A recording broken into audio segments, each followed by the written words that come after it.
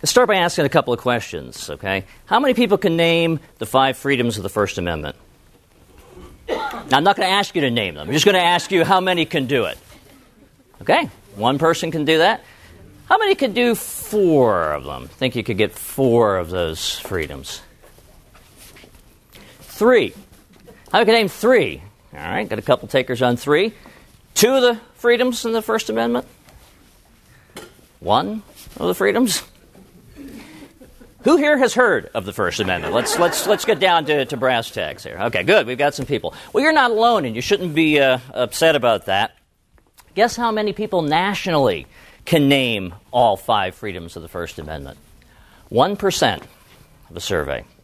Here's a more startling statistic. 58% of the country is a number who can name just 1. Okay? And it goes down from there.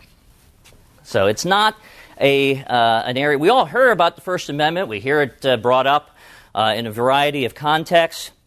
But when it comes to actually knowing what it says, very few of us know that. And that's unfortunate, because what happens is the context in which the First Amendment is brought up is often with some unsavory people. We hear it in the context of flag burners. We hear it in the context of pornographers. We hear it in the context of a journalist who maybe made up a source or made up a story, even, as we've heard unfortunately, in journalism in recent days. When it comes to high school students, the numbers are getting even worse. How many people saw a story in the paper in the last couple of weeks about high school student views in the First Amendment? Did you see that? Startling things happening in high schools. 75% of the students in high school, this was a survey of over about 125,000 students, 75% of them said that they didn't either know what the First Amendment was about or admitted that just took it for granted. Okay? Half of them believe that the government can regulate the internet, which it cannot do, at least yet. And a third of them, and this is probably the most troubling one for me, a third of those students said that newspaper articles, or more than a third actually, it was almost closer to a half, newspaper articles should be approved by the government before they're published in the paper. I'm glad you found that equally as startling as I did.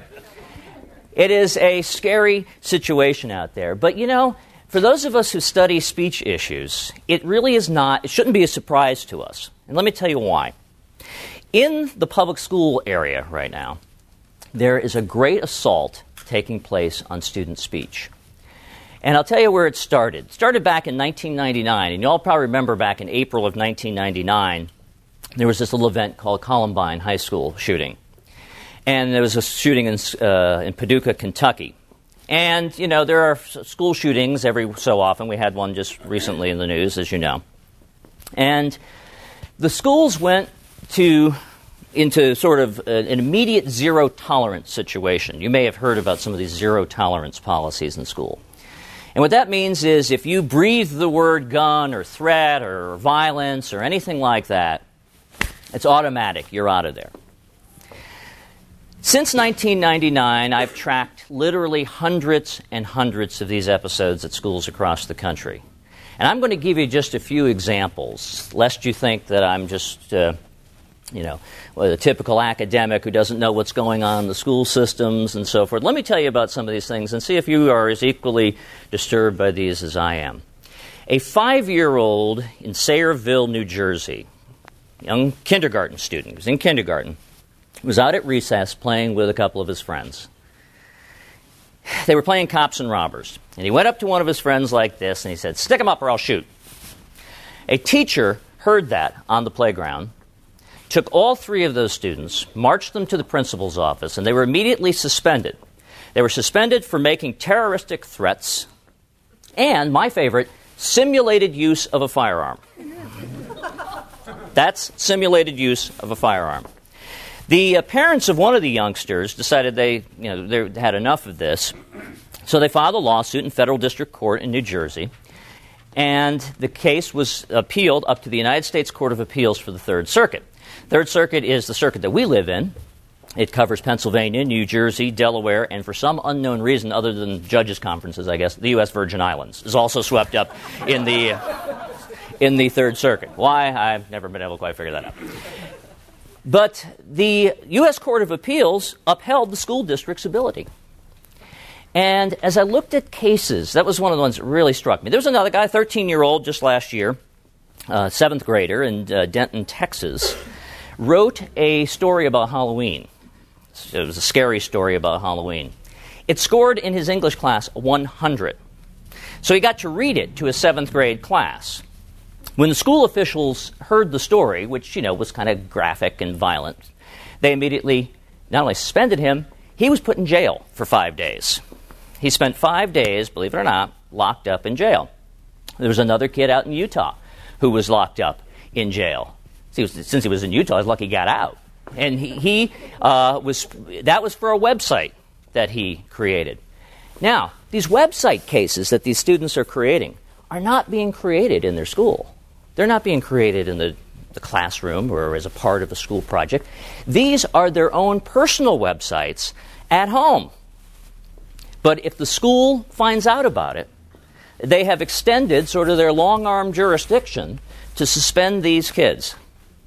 And the sad part about that is that federal courts are backing up the school district. So we have this great language from the Supreme Court back in 1969 in a case called, and some of you might have remembered this case, Tinker versus Des Moines, Iowa School District.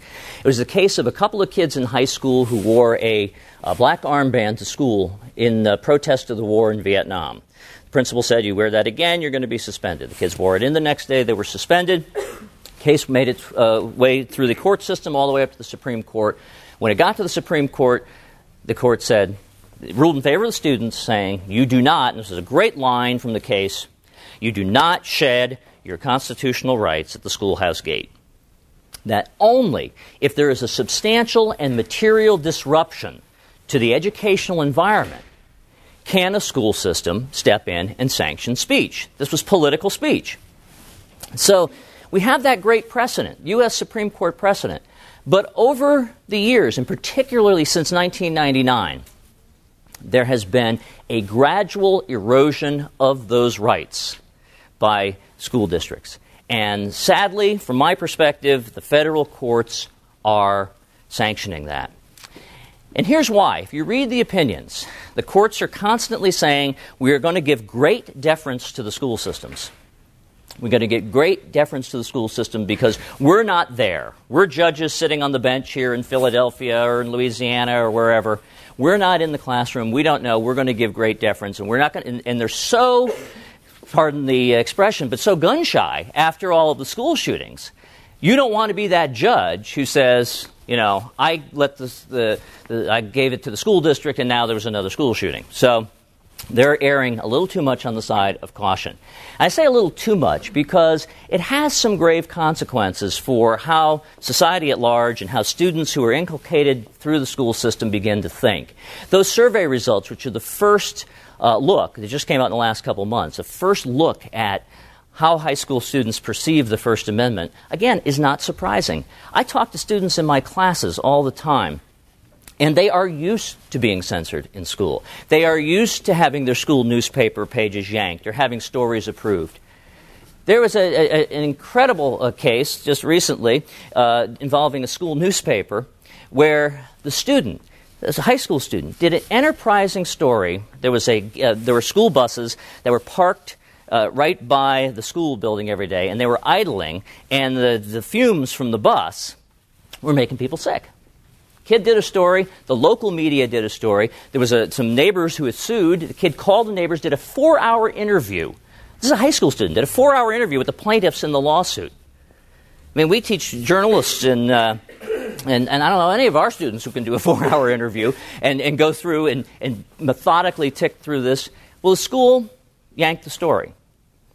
And the lawyer for the school district said, well, we wouldn't have had a problem if she said that the school district was right and should have won the case. Then we would have let the story go. But because she was using it was going the different direction with the story, they felt that they could yank the story. And unfortunately, now in that case, fortunately, the judge stepped in and said no, but that's a rare case because of the deference and because of some school cases that have come down in recent years, giving school districts more power to do that. Now, I know, and every year I address two major national conferences on education. One deals with, one's in Virginia, one's in Portland, Maine. They're all administrators and teachers and principals and superintendents and lawyers for school districts. I mean, I barely make it out of these conferences alive. I've got to wear, a Kevlar vest when I go in there because they're saying, you don't understand, and one woman stood up in the back, and this was, I think, the best example. I was giving that example of the kindergarten student with his going to the other kids on the playground. And when she referred to that case, and she was very animated and very angry, she goes, well, the shooter in that case, I thought, whoa, this is not a shooter. A shooter brings a gun into school. And sure, you can go after people like that. But I think that's kind of what's happening now. And then you go from that situation into sort of the political arena. And this also deals with sort of the high school or even grade school student speech. This notion of restricting access to video games. I know how we solve the problem of Columbine. I know how to solve the problem of school shootings. We're just not going to let kids play violent video games. That's what legislators are saying all over the country. There's been, since January 1, 15 bills have been introduced across the country to restrict access to violent video games. And Washington, D.C. has it. And the governor of Illinois, just before Christmas, stood up and he said, we're going to stop this.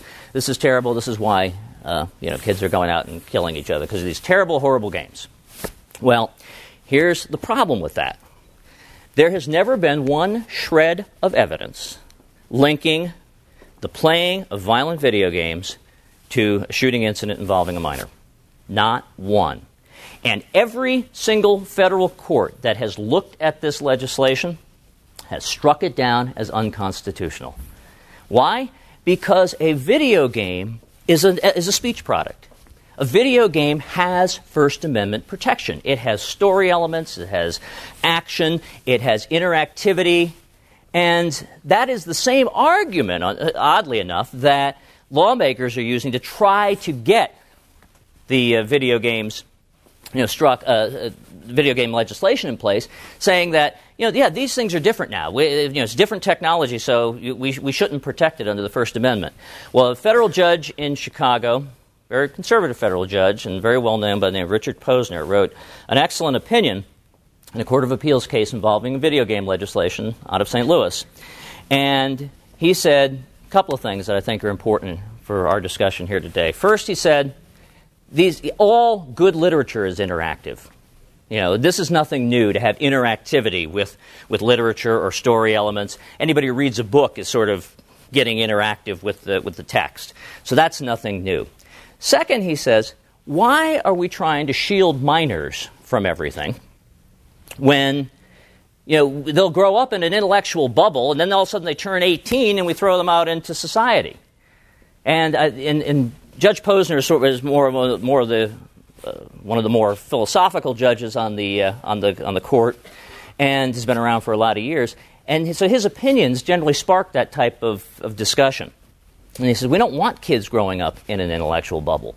But mostly he says, we'll allow this legislation if anybody can show us a direct connection between playing games and going out and creating violence or doing violent behavior. And until that happens, none of these pieces of legislation will get enacted, and the lawmakers who introduce them know that point, but they do it anyway because it makes good copy and it makes a good impression because people back in the school, their districts, their constituents can say, right on, he or she is doing something for us. They're trying to protect kids. And who can argue against protecting kids? Well, I certainly won't argue against protecting kids, but these bills won't do it. What they will do, however, is create an environment for suppression of speech. And little by little, that's what's happening in our country, in our society. We see this gradual erosion. It doesn't happen all at once. It doesn't even happen sometimes in venues where we can readily recognize it. But little by little, we see an erosion of speech rights. And I got to tell you something, folks. Once they go away, you ain't getting them back. Okay? It took a long time to create and carve out these rights that we have and that 75% of the high school students in this country take for granted by their own admission. It took a long time to get those rights, and now we see an erosion. gradual erosion. And they disguise themselves in really nice fashion. We're protecting students in the schools. We're protecting our kids from video games. Just on that video game, what I thought was an interesting aside. In Pennsylvania had a bill, didn't get passed yet, had a bill to try to restrict access to people under the age of 17 to violent video games, things with guns and so forth. Guess how old you have to be in Pennsylvania to get a hunting license? 12. 12 years old. You get a junior hunting license at 12 years old. So you can get a gun at 12, but keep that controller out of your hands because that's going to cause you to do violent activity. That's the kind of things that's happening, and unfortunately, and I don't mean to be an alarmist, but it is happening in sort of an alarming fashion. So with that, there are several other topics. I'm just going to throw them out and then I want to open it up to discussion. But there's an effort, even now a bipartisan effort.